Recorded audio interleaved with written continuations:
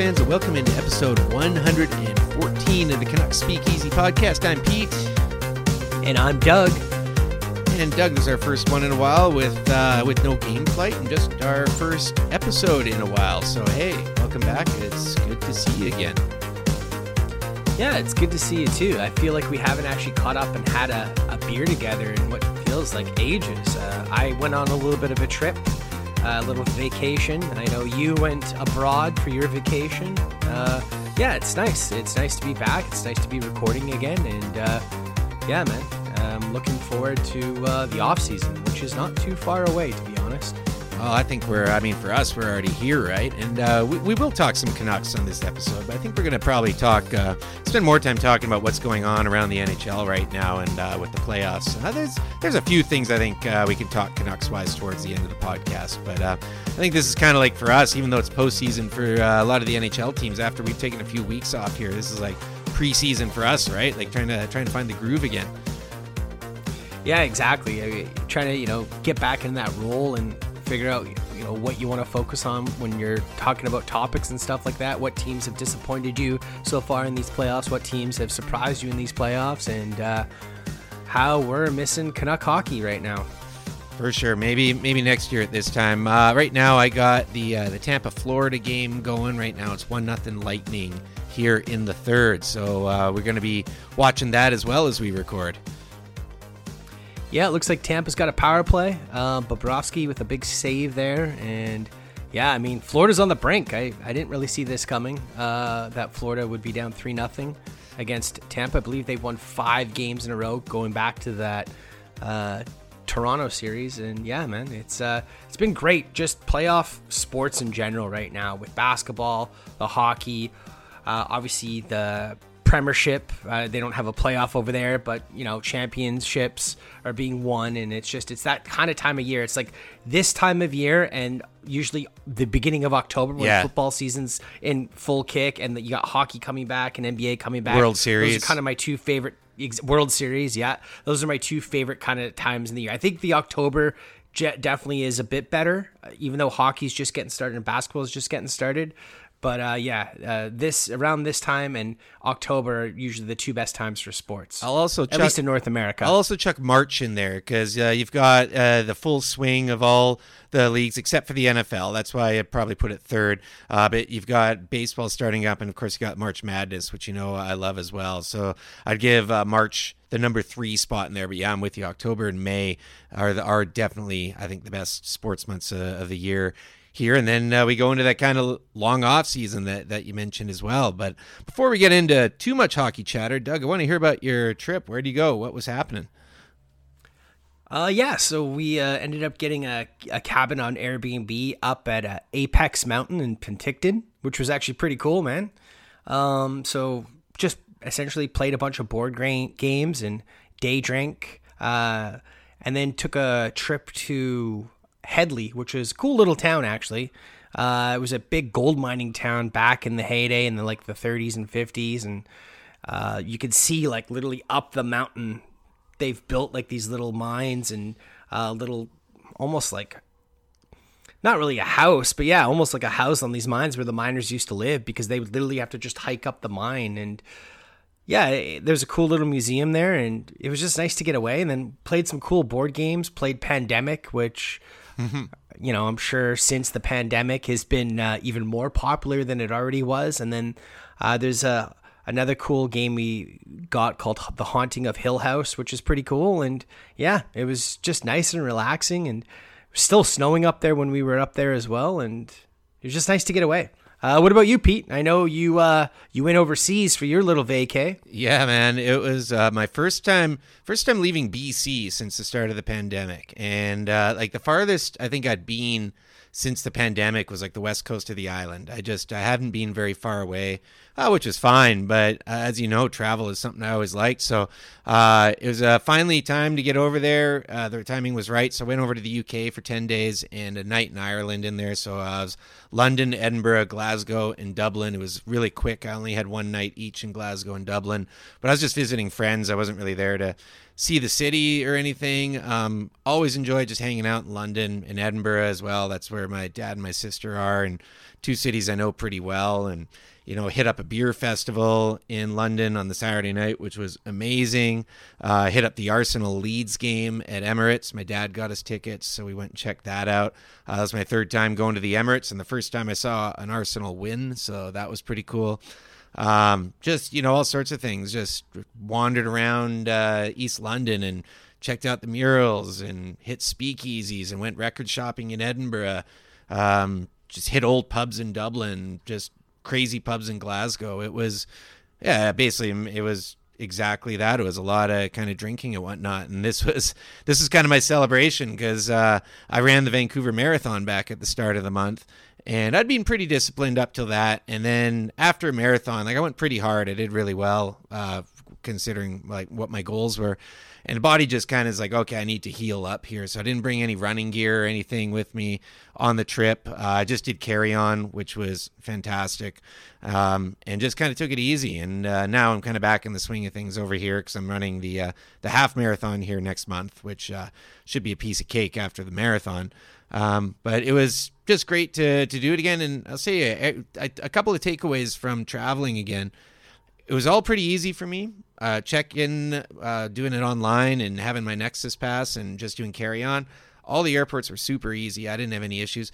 But the thing I noticed the most, at least about going to Europe, is nobody takes cash anymore. It's just flat out you order a beer at the counter and they turn around with the beer and the credit card machine. It's they're not even expecting anyone to hand you cash. So I took over there. I had a leftover 20 euros and 30 pounds from the last time I was over there. And I didn't even spend it. I just kind of forgot I had it. And it got to the point where I was leaving the house. I didn't even bring my wallet. And I'm this is kind of the future of travel right here. I was using my watch and my phone for everything. I had my Oyster card in London in the back pocket, but Edinburgh has just changed their bus system. So you can just pay with a credit card, tap on when you get on. And so I didn't even need change for that. And that was always kind of a pain in the ass with where my sister is getting change for the bus if I want to take the bus into town. But yeah, man, it was great to be back on the road. I'm heading back over to Europe again in a few months for a wedding. Oh yeah, I had my stepbrother's stag last night there as well, which was fun. We were down in Peckham in South London, which I've since found out is one of the sketchiest neighborhoods in London, but it was awesome. We just hit a bunch of video game bars and stuff like that. It was pretty cool. Yeah, man, it was good to be on the road. It was definitely good to be back out there and see some of my favorite cities again. And some of my favorite people. Follow-up question for you there, Pete. The murals. You mentioned checking out some of the murals in London, and obviously, you've always been into street art and graffiti and stuff like that, but now that you've been doing the mural tours here in Vancouver, have you kind of made more of a conscious effort to go and kind of check out murals in places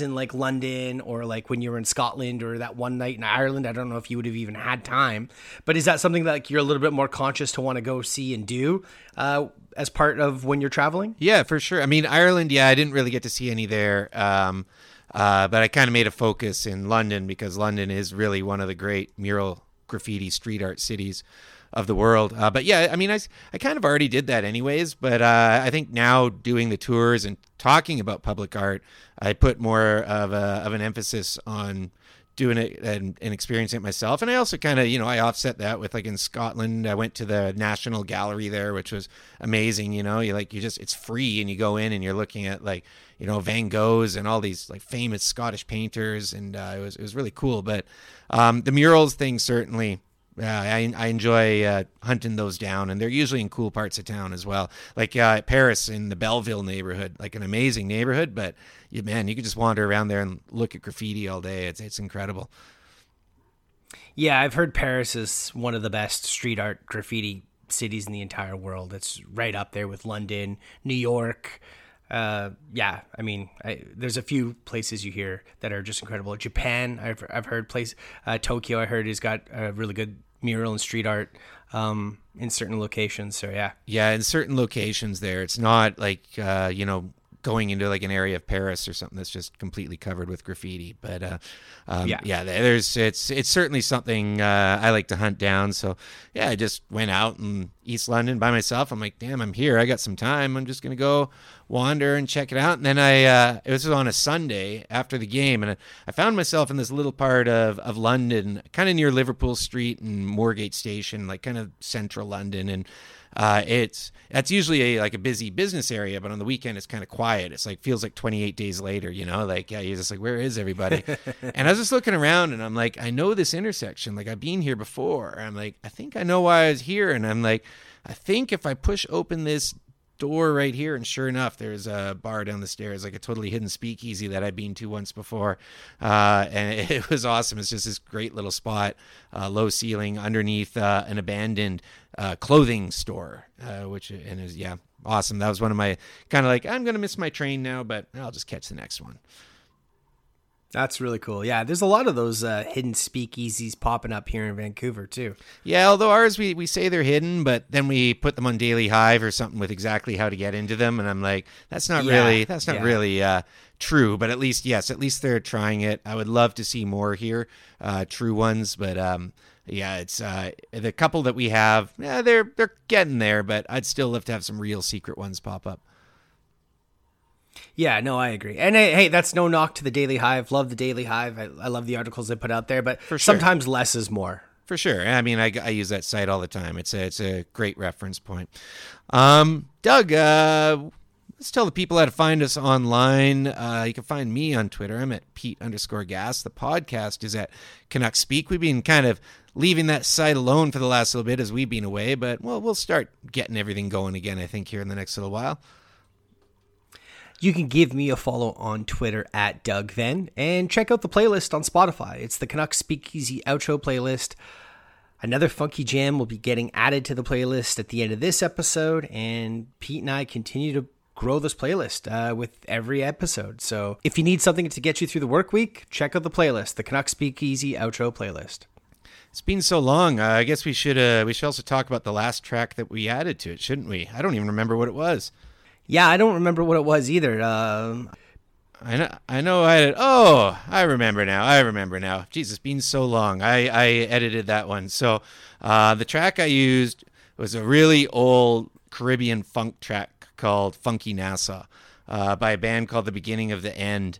And I've always loved this track. And this was a track that the first time I ever heard it used was the Prodigy back in like the late 90s did this mix called the Dirt Chamber Sessions, which was awesome. And they totally broke it down at one point and played this song.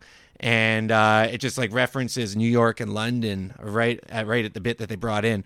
And I was always like, who the heck is this? Because this was before you had all these devices on your phone that could like just train spot the songs. And so it took me a long time to find what it was. And then eventually I did. I was like, oh, this is awesome. But yeah, just a Caribbean funk band called The Beginning of the End, Funky Nassau, Part 1. There's also Part 2, which, and depending on what version, they've re-recorded it a couple times, it'll fade out and then it'll come back in. The second part is more of an instrumental than the second part. Both awesome, both excellent. The Beginning of the End. Yeah, I thought it was a really cool jam. I'd never heard the song before, so it's definitely something I'm adding to my rotation. I want to check out more of their music. And that's what the whole playlist is about, right? It's, trying to discover new music for you and I, and also for the listeners out there. Heck yeah. No, I listen to it at work quite a bit as well. And there's some great jams on there. I got a few more lined up to chuck on there, but I believe you're editing the next couple here, so I got to wait my turn. Doug, lots happening around the NHL. We're going to start with the NHL as a whole, and we'll finish off with some Canucks stuff because, yes, it has been a little bit relatively quiet on the Canucks front. There's little bits of news here and there, and we're still going to have all summer to speculate what to do, and once trades and whatnot happen, we'll have plenty of time to dissect those. So I think we're going to focus a little bit more on what we've seen so far. First round of the playoffs is over. Any kind of big surprises for you out of there, Doug? I mean, not really. I mean, I thought LA was going to beat Edmonton. I didn't think Edmonton's goaltending was going to stand up in that series, but it did. I thought Minnesota would have at least gotten it to a game 7, but St. Louis looks really good. Like, full credit to St. Louis. I mean, they are still a very good club. The Blues are a formidable team. I mean, I think they're going to give Colorado a good run here. And I know Binnington's out, and there's a bit of controversy with that whole thing and what happened after the game. Alleged bottle throwing from Binnington at Kadri, which I think is totally despicable and bullshit. But yeah, outside of that, like, I wasn't really surprised. I mean, I will say that, I thought the Leafs, once they were up 3-1 in that series, they had a 3-1 lead, did they not? Or was it 3-2? Okay. 3-2. 3-2 still. I thought the Leafs would pull it off, and they still ended up losing. And you know what? Like, obviously we all hate the Leafs out here, but I do feel bad for them for having as good of a year as they did this year and having to play the Tampa Bay Lightning in the first round. That's kind of unfortunate. And I guess actually no, the one shocker would be Pittsburgh losing to the Rangers like they did. The Rangers were down 3-1 and they came back and won 3 consecutive games against the Pittsburgh Penguins. And kudos to Shesterkin. Shesterkin wasn't playing well. There was talk about him not starting, I think it was game 3, and yet they still went out and started him in game 3, and he turned the series around in a lot of ways. And I know there was an injury to Crosby. I believe he missed 2 games in that series. He did play game 7, however. But yeah, that was a bit surprising, just how the series had started and then how it eventually ended. I'm not surprised personally that the Rangers won, but I am surprised how they won. When the Penguins went up 3-1 with that sort of experience, I do agree. I thought that point, I was like, Rangers might get 1 or 2 here, but they're not going to get 3. And lo and behold, Minnesota was one, though, that I also was surprised with. I thought Minnesota had a chance to get to the Final Four. They're a big, heavy team. They're fast. And I thought they were going to be really hungry for it, given what's coming up with them with a cap crunch as well. So I was kind of surprised by that one. Leafs Lightning, I mean, that was just you just can't write this stuff anymore. It's the longest playoff winning drought in the NHL right now that Florida's won a series. But yeah, it's just incredible that they find new ways to lose. Interesting, or good for them, I think, on that Giordano deal. I mean, the Leafs are really kind of trying to capitalize on players from the Toronto area finishing their careers and giving them cheap deals to play there. I mean, Jason Spezza was been doing it. Wayne Simmons is doing it. Joe Thornton did it. Patrick Marleau. He got into the lineup finally tonight. Yeah, Marleau, like, you're seeing Toronto leverage that, which is, good for them. That's a tool that they should completely have at their disposal. Vancouver does it with their farm team in Abbotsford, luring kind of those AHL players over.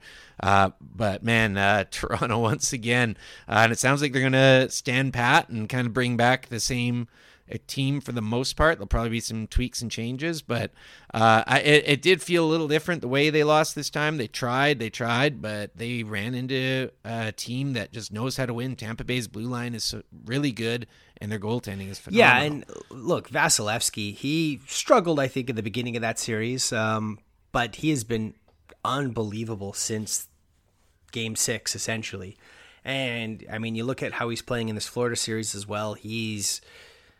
I would say he's the early candidate for Conn Smythe, in my opinion. I know it's obviously way too early to start calling a Conn Smythe winner, but if I had to say at the end of the playoffs were to end today, I would be giving it to Vasilevsky. And I know McDavid's been unbelievable.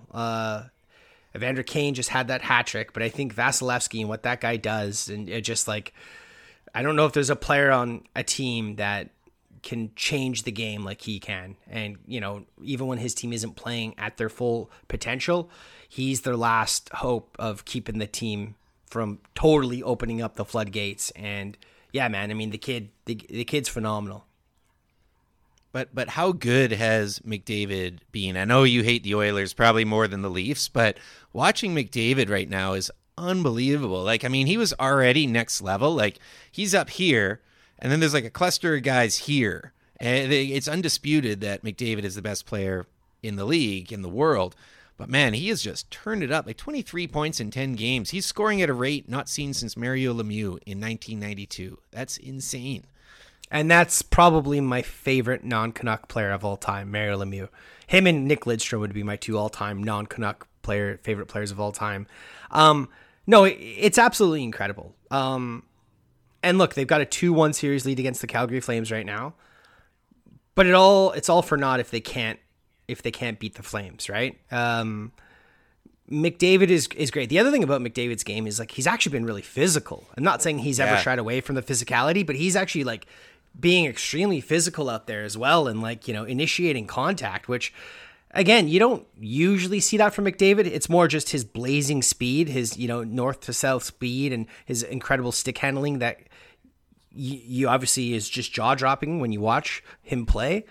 But I agree, like the rate that he's scoring at, and you know, the Oilers having this 2-1 lead against the Calgary Flames, it's incredible. And I think an Oilers Lightning final would be really fun.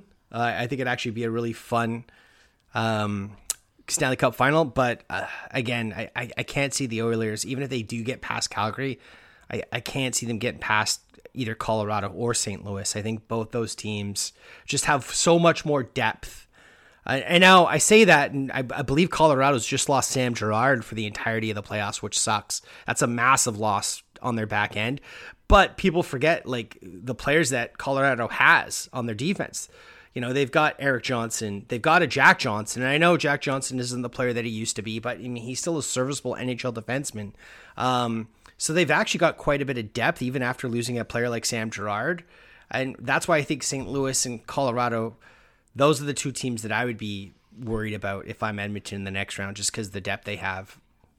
Jack Johnson's in the lineup tonight. He's the one who drew in. I mean, yeah, as a seventh defenseman, you know, that's a good spot for him right at this stage in his career is a number 7 defenseman. So he is in the lineup. Let's talk a little bit about that, and we can go back to McDavid and that whole series. But the Binnington and Girard both going out, 2 big losses, obviously, for their teams. And you got Husso now, who's got to go in net for St. Louis, and you got Jack Johnson replacing Sam Girard. I think as a trade-off, I think that's harder for the Blues. It's going to be interesting to kind of see how the teams react to this. Sam Girard, broken sternum. He's not coming back this season. That's a rough-sounding one. And I'll probably be flipping it over to that game once we get to the end of this Battle of Florida over here. But it's going to be interesting to see. Both teams a man down. Man, St. Louis's depth is still just staggering to me up front. What is it, 9 20-goal scorers? That's insane. Yeah, it reminds me of that. I think it was like Rock'em Sock'em 3 or Rock'em Sock'em 2. I remember having that VHS. And Don Cherry...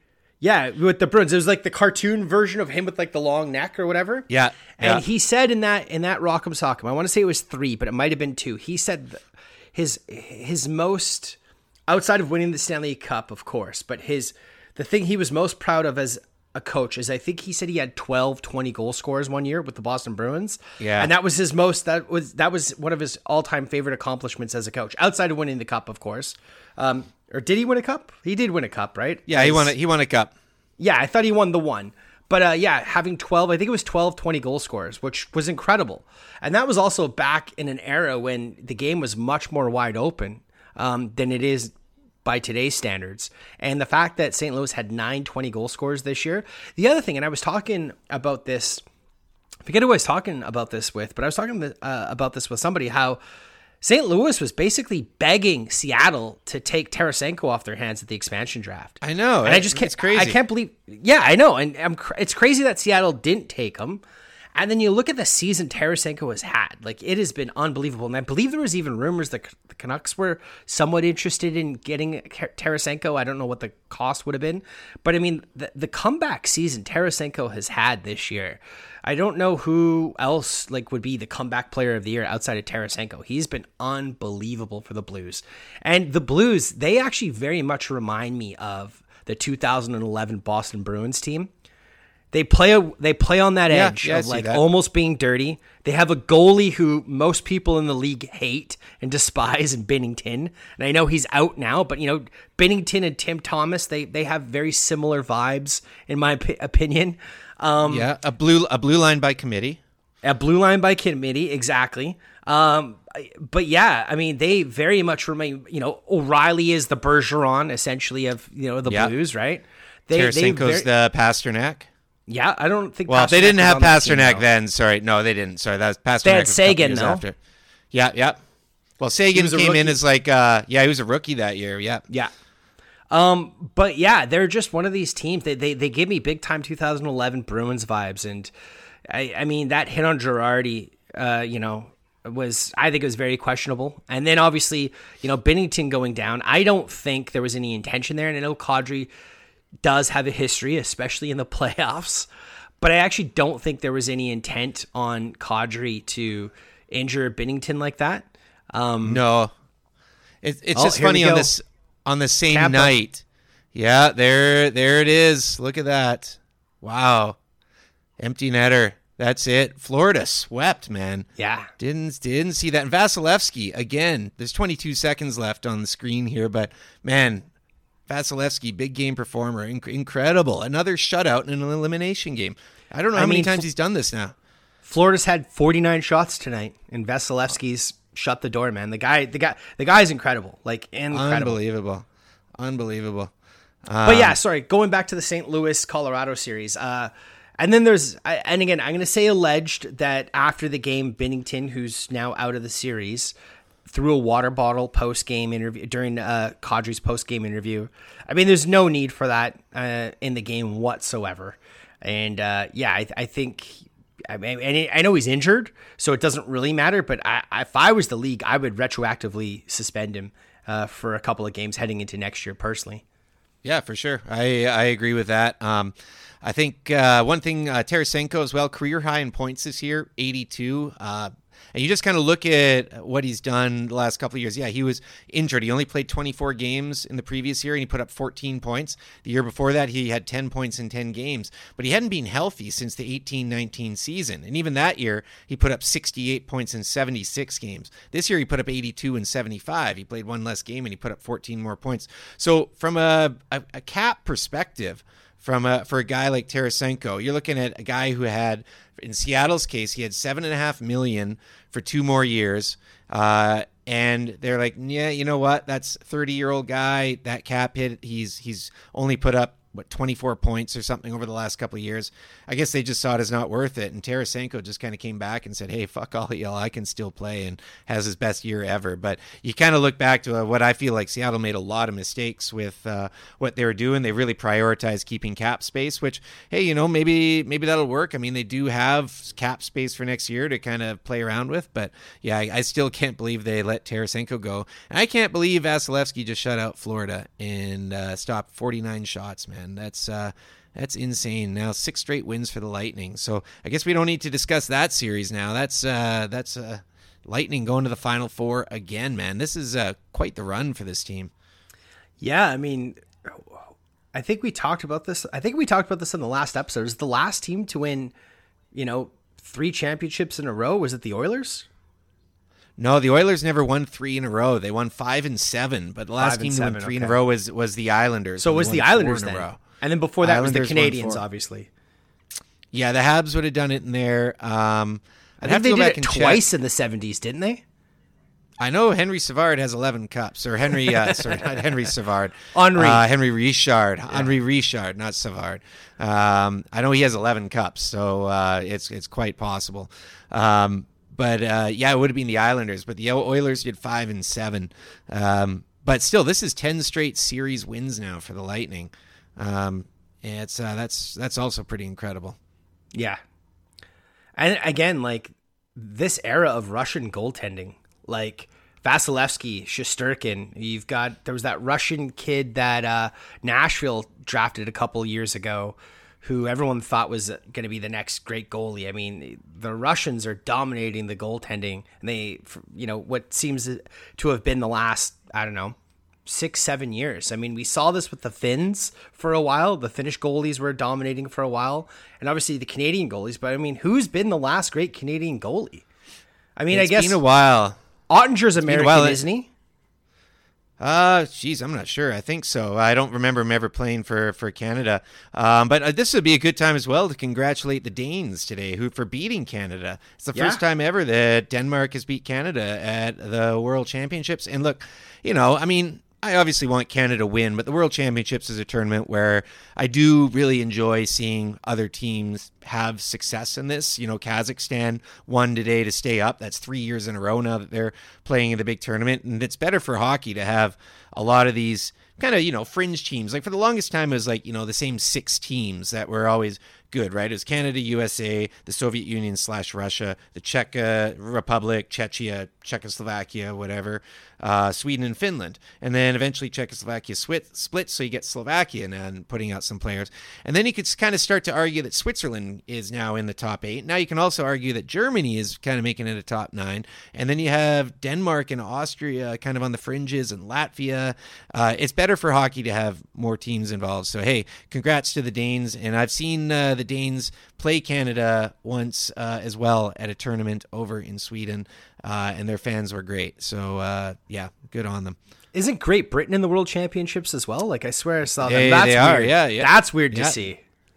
It's good to see. I mean, they had that kid Liam Kirk get drafted to the NHL. So, again, it's another one it's good to see the growth of the game a bit more. But, yeah, going back to Canadian goalies, I mean, Carey Price in his heyday, maybe Marc-Andre Fleury in his heyday. But right now, it's kind of tough to tell. Jake Ottinger is American. He's from Minnesota.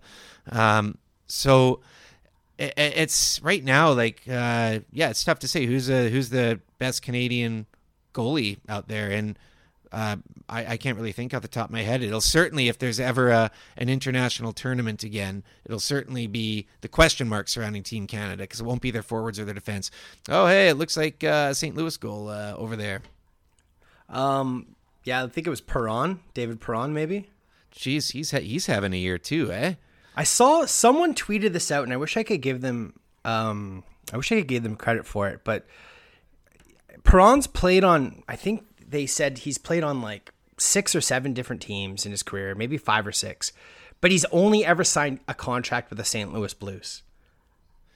Interesting. And he's been there, I think, on 3 occasions as well. Well, he was drafted by the Blues. I believe he was the player taken right after the Canucks took Patrick White.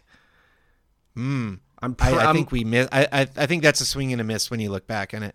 Well, hey, we did get Christian Ehrhoff in that deal. Yes, that's true. We did. And Brad Lukovich. Oh, yes. Good old Brad Lukovich, who was actually a serviceable defenseman. He was serviceable. Yeah, absolutely. Yeah, I remember that great. Dan Rahimi was the other player going that way. I'll never forget that deal with the Sharks. That was great. Yeah. But yeah, just incredible. Like, the guy's had an incredible career, and he's going to go down as like one of the, like, not all-time great Blues, but he is going to be like one of the, like, benchmark St. Louis Blue players. I believe he was on their Stanley Cup winning team too, wasn't he? Yeah, I believe so. I'm pretty sure he was. Yeah, he would have been, definitely. I've just pulled up his history here. But yeah, you're right. 3 times he signed with the Blues. The Blues traded him to Edmonton, and then Edmonton traded him to Pittsburgh. Pittsburgh traded him to Anaheim. He signed with St. Louis. Seattle claims him, or sorry, not Seattle, Vegas claims him, and then he signs with St. Louis again. So kind of crazy. And 2 of those times, the 2 times he did sign with St. Louis, this is really interesting as well. After his initial one, both of them were on July 1st, so the opening day of free agency. So he, both times, 2016 and 2018, he signed the opening day of free agency with the Blues as well. David Perron, man, what a career this guy's had. And again, he could have been a Canuck, but you know what? I mean, that's goes without saying. The Canucks have never been consistent drafters. Hey, speaking of guys who could have been Canucks, Matthew Tkachuk, the whole thing with Brady Tkachuk, I tweeted about this. Man, I love seeing this, and I really wouldn't have a problem. And I mean, I know Quinn Hughes, we would all just love to see a little bit of emotion out of the guy anyways, but can you imagine Quinn Hughes, like, wearing a Devils shirt and like being in the crowd and chugging beers and high-fiving if his brother was playing. Like I would have no issue with that. I love seeing this thing with Brady Tkachuk. It's great to see any NHL players with personality and creating stories. But I like this. What about you? I love it too. I think it's great. I mean, it's not like he's walking around in a Calgary Flames jersey. Like, I could understand why the Ottawa Senators or fans would have an issue with that. He's not wearing a Calgary Flames Tkachuk jersey. And yeah, why would he not cheer on his brother? Like, I don't know. I don't get why people would be all up in arms about it. It doesn't make sense to me. I mean, the other one, I mean, I know you're talking about Hughes, but imagine if Daniel and Henrik didn't play on the same team their entire career together, and one of them was going on a run for a Stanley Cup. You're telling me Daniel or Henrik, whatever one wasn't in the Cup final, wouldn't be in the stands cheering them on? Of course they would. I'm sure they wouldn't be chugging beers and high-fiving people as they walk up. It doesn't seem like it's their personality, but still. Not at all. I love to see it. I think it's pretty cool. That Battle of Alberta, or as I was saying to you before recording, I like calling it the Battle of East Van because you got Kane against Lucic in there as well. But this series, I know we talked a bit about McDavid earlier and just what he's doing, which is insane. Draisaitl is second in the league right now in playoff points, which doesn't really come as any surprise either. But man, I also made a joke last night about how the Conn Smythe Trophy right now, you're talking about Vasilevsky. I think you should give it to Chris Tanev right now. The fact that he's not there right now, I mean, Calgary's blue line I think is pretty good, but they're really noticing the lack of Chris Tanev. And what I'm seeing out of Markstrom right now, Markstrom obviously has not been at his best this series, but this reminds me of Markstrom in Vancouver when he plays too much. You know what I mean? It's like Markstrom gets those stretches, or he had those stretches in Vancouver where he's just like on fire, and then he just comes out and he's just like, he just kind of looks, everything about his game looks off. And the only way he kind of gets back into it is resets, and you can't really do that right now with the playoffs. But I just wonder, like, what it's going to take to kind of get him reset, because to me, he's kind of got that look in his eyes of when Markstrom plays too much. I agree. I mean, I don't know exactly how many games Markstrom played this year. I believe it was 55, maybe even a little bit more than that. But he definitely looks like he's played too many games this season. And, I mean, he's an older goaltender, right? He's in his 30s now. He's had a couple of injuries, a couple of knee injuries the last few years. And, yeah, after having such a great regular season, and I know he was on fire with all those shutouts early on, but he looks like he's played too many games. And that's something that kind of worried me if the Canucks did make the playoffs this year about their chances, was that Thatcher Demko played too many games as well. And it's just, you've got to be able to find that fine line of balancing the amount of games and your goaltender plays, because you're going to need them in these really tough playoff games. And when your goalie has starting to show fatigue in round 2 of the playoffs, well, like, you're only halfway to the Stanley Cup, so you're probably in some trouble.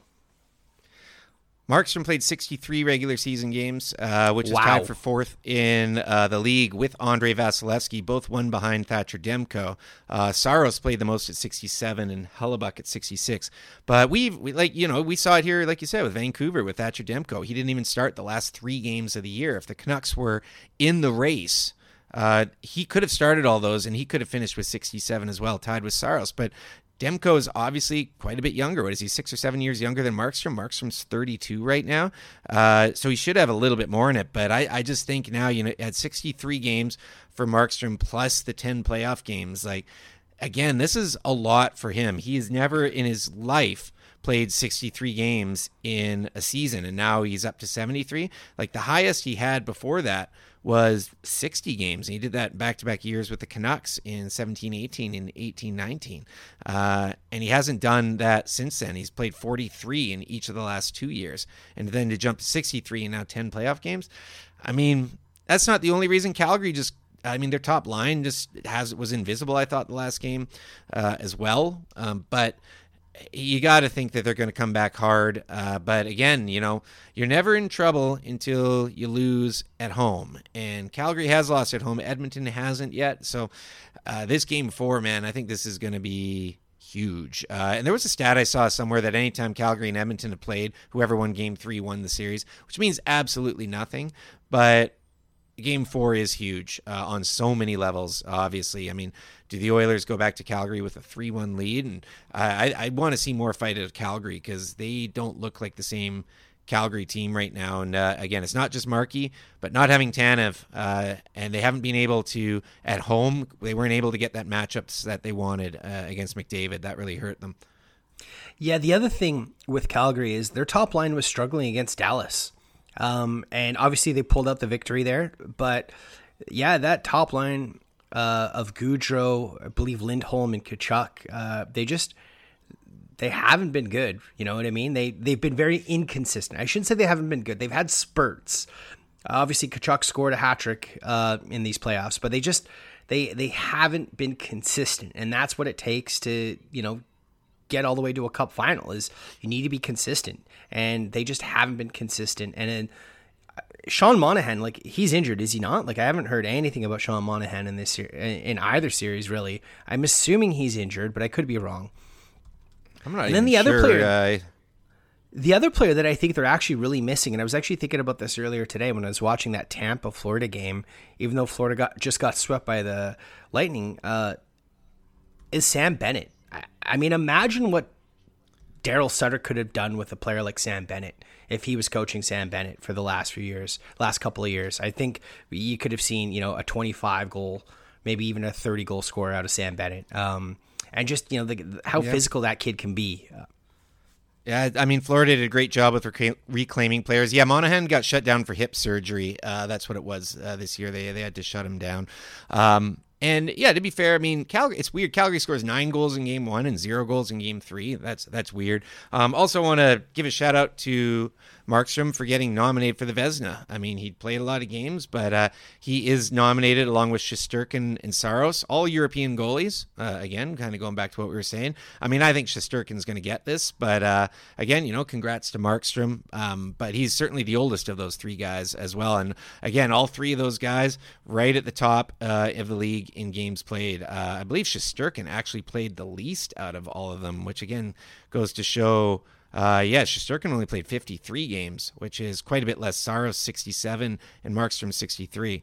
So, I mean, it does go to show having some backups in there certainly does help, and that's something I like to think Vancouver is going to do next year with Spencer Martin. Yeah, definitely. Vancouver needs to do that with Spencer Martin. And just going back to Shesterkin and the Vezina and Markstrom and all that and Saros, I mean, the fact that Shesterkin's also been nominated for the Hart Trophy, I think it's all but guaranteed he's going to win the Vezina this year. I feel Matthews is probably, just with the goal totals, he'll probably get the Hart. But Shesterkin, I mean, again, there's no way he's not going to be nominated or win the Vezina. Obviously, he's nominated. There's no way he's not going to win the Vezina this year. Kind of sidestepping out of the playoffs for a bit. But speaking of the Vezina, the trophy I find really interesting this year is the Norris Trophy. Who would you give the Norris Trophy to this year? The nominees are Hedman, Josi, and Makar. That's a pretty awesome 1, 2, 3 again. Well, I mean, it's hard to say that we don't appreciate Victor Hedman when he's won back-to-back Stanley Cups. He, I believe, won a Conn Smythe? No, I think it was Kucherov and Vasilevsky. I don't think Hedman won a Conn Smythe in either of those. I don't believe. But to me, it's a 2-horse race between Makar and Roman Josi. And I mean, I think given the point totals and who Makar gets to play with and who Josi doesn't get to play with, I would lean Josi personally. But it's very close. I'm with you. It's insane that all 3 of them were over a point a game. Josi had 96 points this year, Makar 86, and Hedman 85. Josi also had the best point per game out of those 3 at 1.2. And I think Josi single-handedly him and Saros got Nashville into the postseason. So I'm with you on that one. But man, 3 defensemen getting over 80 points. Fox and Carlson, that's John Carlson with over 70 points. And then you had Riley, Letang, and Hughes over 60 points, all of them at 68. And pretty incredible offensive year for defensemen. Nice to see Quinn Hughes in there as well, tied for 6th in scoring. He actually did it in less games than Letang and Riley as well. But I'm with you. I'm giving it to Josi. Also, Rick Bowness over in Dallas. ties to the Canucks, he hangs it up as well. So Dallas, among other things, they're looking for a new coach. So again, all the best, Rick Bowness, and glad we had him here in Vancouver for a little while. Yeah, and I think there was lots of speculation that Bowness was going to step away at the end of that series and probably at the end of this season. So it's not really a surprise. And then obviously the other thing is there's been a few coaching changes we didn't touch on. Obviously, Barry Trotz got fired in New York, and the Vegas Golden Knights let go of Peter DeBoer. So there's two big name free agent coaches available. So, I mean, Dallas, obviously Mike Babcock is still out there as well. So Dallas is going to, they'll probably, that's probably one of the reasons why I think Bowness made his decision so quickly to not hold up the process for Dallas to try and find and hire their next coach. Barry Trotz won't be unemployed for long. I know he's already being interviewed with the Flyers, or is interviewing with the Flyers, and I know Winnipeg is interested as well. So it won't be long for him to find a place. Hey, coaches, want to talk about ours? Want to switch gears to a bit of Canucks here? We've been chatting about the league for and our trips for quite a while here, but we should get in some Canucks talk here as well. Let's start with coaching, though, because in the past 3.5 weeks, there's all this scuttlebutt about Bruce Boudreau and how he might not be coming back. And Bruce has said, no, that was never an issue. That was just rumblings that came out of he didn't know where. He didn't want to point fingers. But he said he was always interested in coming back. He's coming back, but a lot of other changes. The Canucks continue to make changes with the organization. Scott Walker was by his own choice with retirement, but Kyle Gustafson, the another assistant coach, isn't coming back. Daryl Seward with video coach, Roger Takahashi even not coming back. Like, there's a whole bunch of changes. So the Canucks continue to do some fine tuning, and there's a couple spots open. It's going to be interesting to see who comes back. Brad Shaw and Jason King are both coming back as well for the Canucks. So it's going to be interesting to see where they decide to fill out their coaching and video staff and everyone else. Yeah, I mean, starting with the Bruce Boudreau thing, I think obviously he, and I'm sure his agent and a lot of fans, thought he deserved a proper contract extension. He's kind of going into this next season as a quote-unquote lame duck coach, which is unfortunate, but I understand the management group not wanting to commit long-term to him, despite how great of a regular season once Boudreau was hired, the Canucks had. Scott Walker, obviously that one sucks. People don't know if it's obviously personal issues or obviously he took that puck to the head. And he was having vertigo-like symptoms, so it could still be stemming from that as well. And he's an East Coast boy, so he probably wants to be closer to his family on the East Coast. Roger Takahashi, that's a bit of a shocker. I mean, he's been with the Canucks organization, before the 2011 Stanley Cup run. Like, he's been with this club for, I want to say, over a decade at least, maybe even close to 2 decades. So that was a bit of a shocker. But again, like, that is an aspect of this team that hasn't changed in many years, and maybe it is time for a change. I don't know. You know what I mean? I mean, the Canucks, touch wood, have stayed relatively healthy these last couple of years, but I know there was a time when the Canucks were seemingly always getting injured. And people were questioning, what the strength and conditioning were doing.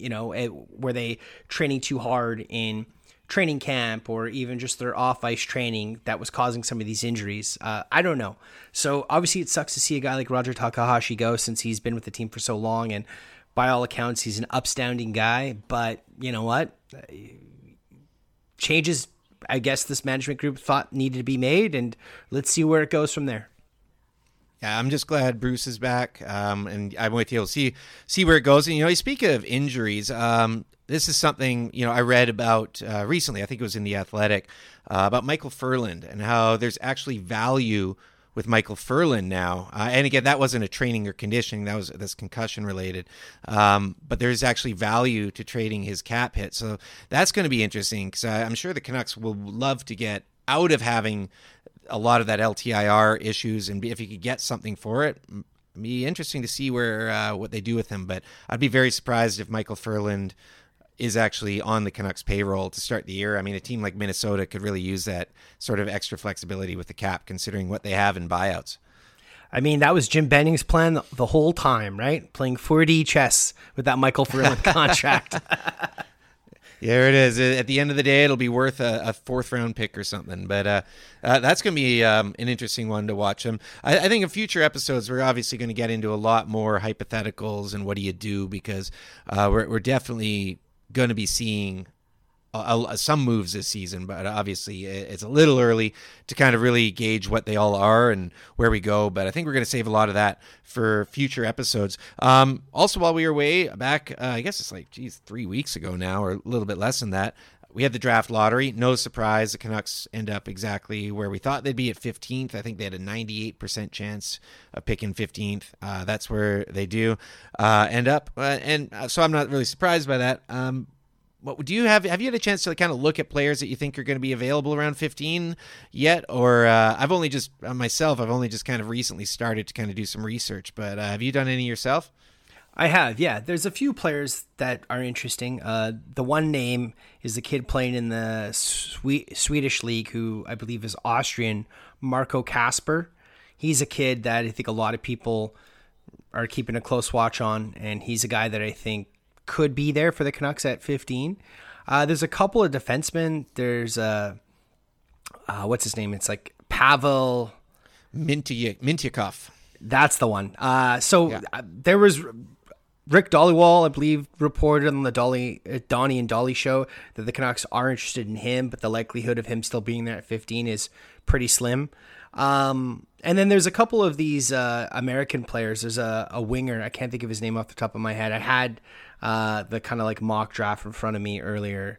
But there's a winger who was slated to go a lot higher, but had a pretty rough season this year, so he's slipped a bit. Let me just Lambert is his name. Brad Lambert. He's Brad Lambert.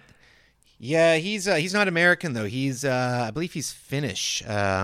He's like Finnish American or something. Yeah, he plays over there. Yeah, he's a guy I know that has been kind of bounced around there. I know Frank Nazar is another one, and Connor Geekie is another guy who's playing in Winnipeg that I think the Canucks would be looking at. I think it's more likely than not that the Canucks take a forward with their first round pick, just because outside of like the top few picks, there's not really a right-hand D until you kind of start looking at players in the second round. I just don't see the Canucks deciding, hey, we're going to take another left-hand D. And I do believe they're going to take the best player available, but I think if the best player available right now is a forward or another left D, I think they're going to take a forward this time.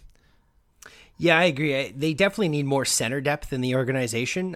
Connor Geekie is a big kid, and he's got some skill. I think if he's there for Winnipeg at 14, they're going to probably grab him. Just makes sense. He's already playing in their backyard. Yeah. Honestly, the one thing I really hoping the Canucks are able to do is actually acquire a second round pick, because I think there is some good right shot defensemen in the second round or slated to go in the second round. I mean, these mock drafts keep changing, but there's a kid I really like, Elias Salmonsson, Swedish player. He's a right-hand shot defenseman. He was considered to be, a top-tier defenseman pick this year, but he struggled this year in the Swedish league, and he's most mock boards he's mid-second round pick. So he's a guy I would love to see the Canucks get if they can acquire a second round pick again, which, I mean, yeah, I guess it just depends on what the cost is, right? There's also lots of speculation that the Canucks could trade back, and that could be a way that they acquire a second round pick. Yeah, and I'm not against that, really. I mean, if you were to be able to do that and maybe drop a few spots and take a second, I mean, hey, that's a good deal for the Canucks. So it's certainly something to look at. It's going to be really fascinating to see what happens leading up to the draft, though, with what the Canucks do, and if they try and acquire picks or if they target picks for the 2023 draft. Getting a second back would be great, but I think there's also the whole, like, they've got so many different lanes they got to go, because you got to shed salary as well. You got to figure out what you're doing with all these forwards that you've got coming up with, and I do like I've said all along, I think it all comes back to the JT decision, and I think it's going to start with JT and what you do from there. Yeah, I mean, it's not really this offseason that the Canucks have a lot of cap problems. It's the next offseason when you have Horvat and Miller both pending UFAs. That's the offseason. And then right after that, I believe Petey's up again. So that's where you really have to start figuring out, what your long-term plan is and who's part of that long-term plan. And again, I know we'll save, senseless speculation for a later episode, but I'm just going to bring this up because I've seen it make the rounds, at least in my feeds, this idea of the Canucks trading JT Miller for William Nylander. What are your thoughts on that? I mean, I understand why it makes sense, but I don't know. I think Nylander's salary right now, I think it's higher than Miller's is right now. So I don't know how that would actually really help them. I got to look up, see where Nylander's at. But, I mean, I like the idea of getting younger. But, man, I really like JT Miller. I think, it's a tough one. I mean, Nylander, 4 years younger. But, yeah, he's got a higher cap hit. Like, I don't know how the Canucks can absorb a $6.9 million cap hit right now. Yeah, but how much longer is Nylander signed for, right? That's kind of the thing. Is he signed longer, so you don't have to worry. 2 more years after this one. And then he's UFA. So he'd be UFA the same time that PD would be coming up. So, yeah, that's a bit of an issue. The 24-25 season. So I think maybe it's the year after that. But still, I mean, entertain all offers, but is that really what the team is prioritizing? I think if you're trading Miller this offseason, you're really using it to prioritize cap space and acquire young assets. I think that would be what they're going to do. And again, a lot of it also comes back to what happens with Andrei Kuzmenko, because I think that's obviously the Canucks are a finalist in on him. And of course, if you do trade Miller, that frees up $5.5 million off the books next year.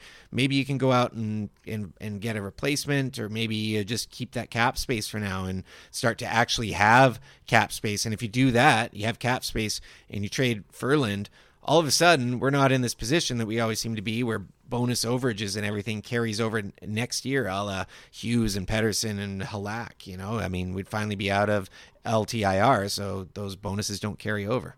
Well, I think you got Holtby and Virtanen on some of those buyout contracts as well. Well, those are buyouts, not bonuses. Oh, sorry. Yeah, you're right. Okay. Yeah. The buyouts would still carry over, obviously, but the bonuses, you'd be getting out of that LTIR space where the bonuses always roll over. So Kuzmenko would be, Kuzmenko, I'd be excited to get him over. I mean, what is that? I think in 1 year, $950,000 deal is what you can sign him for, and that's it. It's just a 1 year deal. But man, I mean, I'd be willing for that kind of money to take a chance on the guy, and like I said, get another Russian in there. He actually played with Podkolzin as well. They both played for SKA over in the KHL. Yeah, I don't know much about him. Obviously, once his name has been brought up as a potential signing for the Canucks, I've kind of looked a bit into him. He's 26, I believe. So he's a little bit older, but yeah, I mean, by all accounts, he's a good player. I think people say that he's actually got a decent two-way game as well. He's not just like all offense. I guess one of the things I'm concerned about Kuzmenko actually signing with the Canucks would be, is he's got 1 year to kind of prove how much he's worth in this league. Playing with the Canucks, I mean, maybe, but is that the team that he can really make bank with? You know what I mean? Or could he go sign that 1 year deal to go play with Colorado, light it up in their top six, and then get a monster contract to go sign with whoever he wants with? I don't know. So that's one little bit of a concern about the Canucks being able to sign him. But I think it makes sense. And I think if they are able to sign him, that also potentially gives them a little bit more leverage to be able to trade one of their other forwards to free up some cap space. Maybe that's a Connor Garland. Maybe that's a Brock Besser. Maybe they make the move on JT Miller sooner rather than later, even though Miller and his agent are saying all the right things, that they love Vancouver and they want to re-sign here. But if you can add a player like Kuzmenko and he's producing, that could free up, or give you a little bit of flexibility to maybe trade off an asset and require some younger assets along with some cap space. Yeah, it certainly gives you more options, and it fits into what the team needs to do. So Kuzmenko watches on. It sounds like the Oilers and Knights are also in the mix, so it's a battle of Pacific teams. So, to keep him off of other teams at that price as well, that would be quite nice. Doug, any kind of final thoughts here before we jump into the free pour? I mean, we got a little bit of Canucks chatter in there. We touched on what's going on. I kind of like that we got hockey games going on as we're doing this as well. Just when's the draft again, man? That's it just can't come quick enough. Yeah, when is the draft? I know it's all different this year. I feel like it's the 12th of July. That's kind of the date that's in my head, but I could be wrong. You're close. The 7th. I think free agency might be the 12th. Okay, maybe that's it. Yeah, okay. That would make maybe a little bit more sense. 13th is free agency. So I knew it wasn't. I knew they were both after Canada Day this year, but yeah, it's the 7th for the draft, and then the 13th for free agency. So a little bit later, which is, of course, that's an extra couple of weeks for Canucks fans to really work themselves into a tizzy with everything as well. All right, Doug, let's take this into the free pour.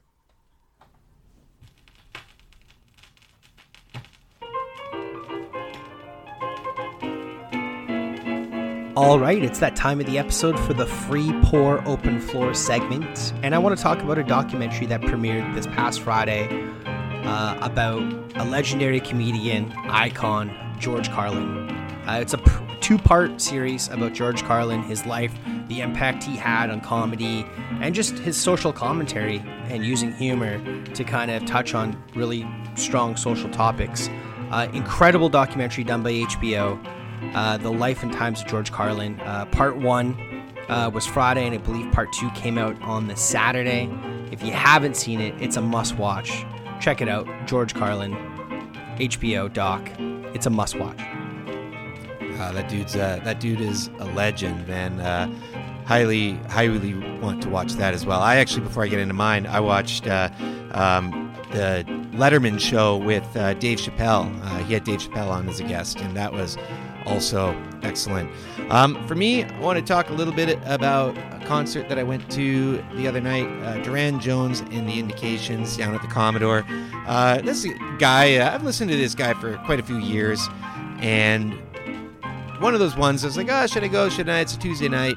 Went down, checked it out. First of all, I was surprised how many people actually heard of this guy. The place was pretty packed, and he was awesome, man. The band was awesome. It was him with a 5-person band, The Indications, and they just ripped it. They played everything you wanted to hear. It was an awesome show, and they started, when they came out for the encore, they did a cover of Don't Let Me Down by the Beatles to start things off.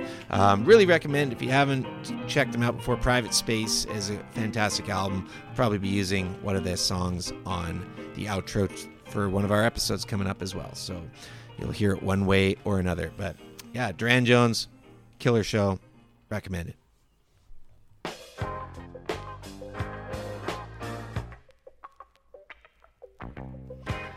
Thanks for tuning in, folks. Episode 114, just about in the books. It felt good to be back. A little bit rusty at times, but good to be back after a couple weeks off.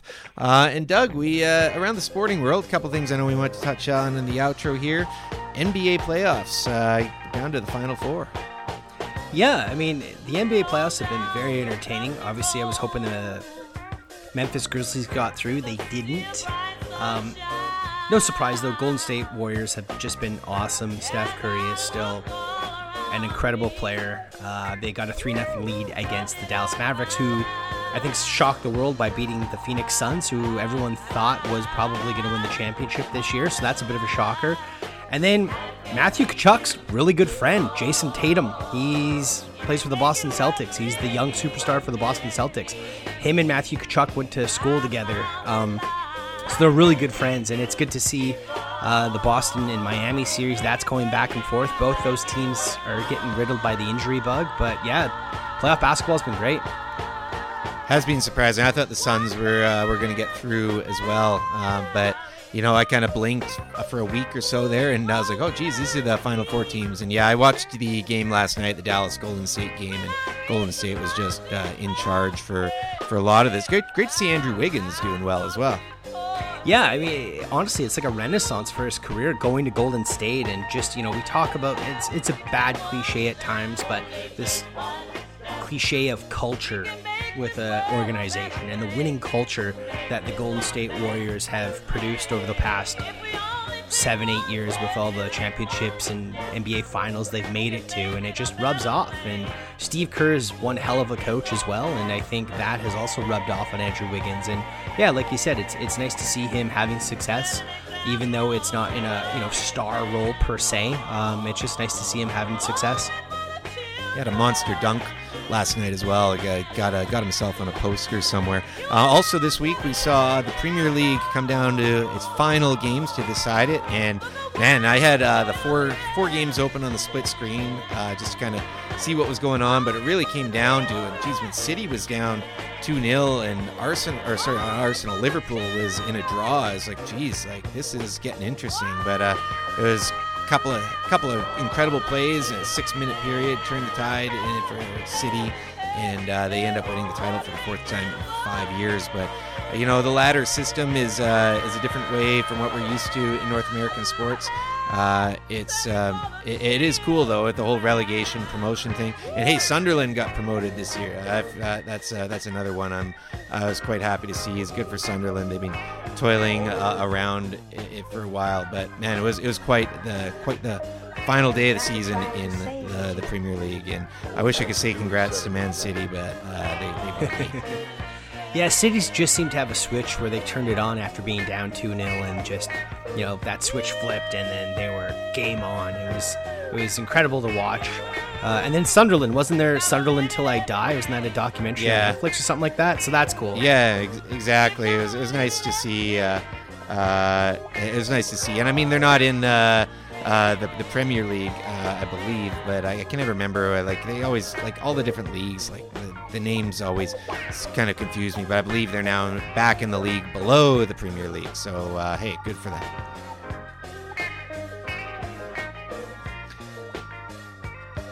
You can follow us online. I'm at Pete_Gas, and do give the playlist a follow as well. The Canuck Speakeasy outro playlist that is on Spotify. You can give me a follow on Twitter at Doug Venn. Be sure to follow the podcast on Twitter at Canuck Speak. As always, thanks for listening. Hasta luego.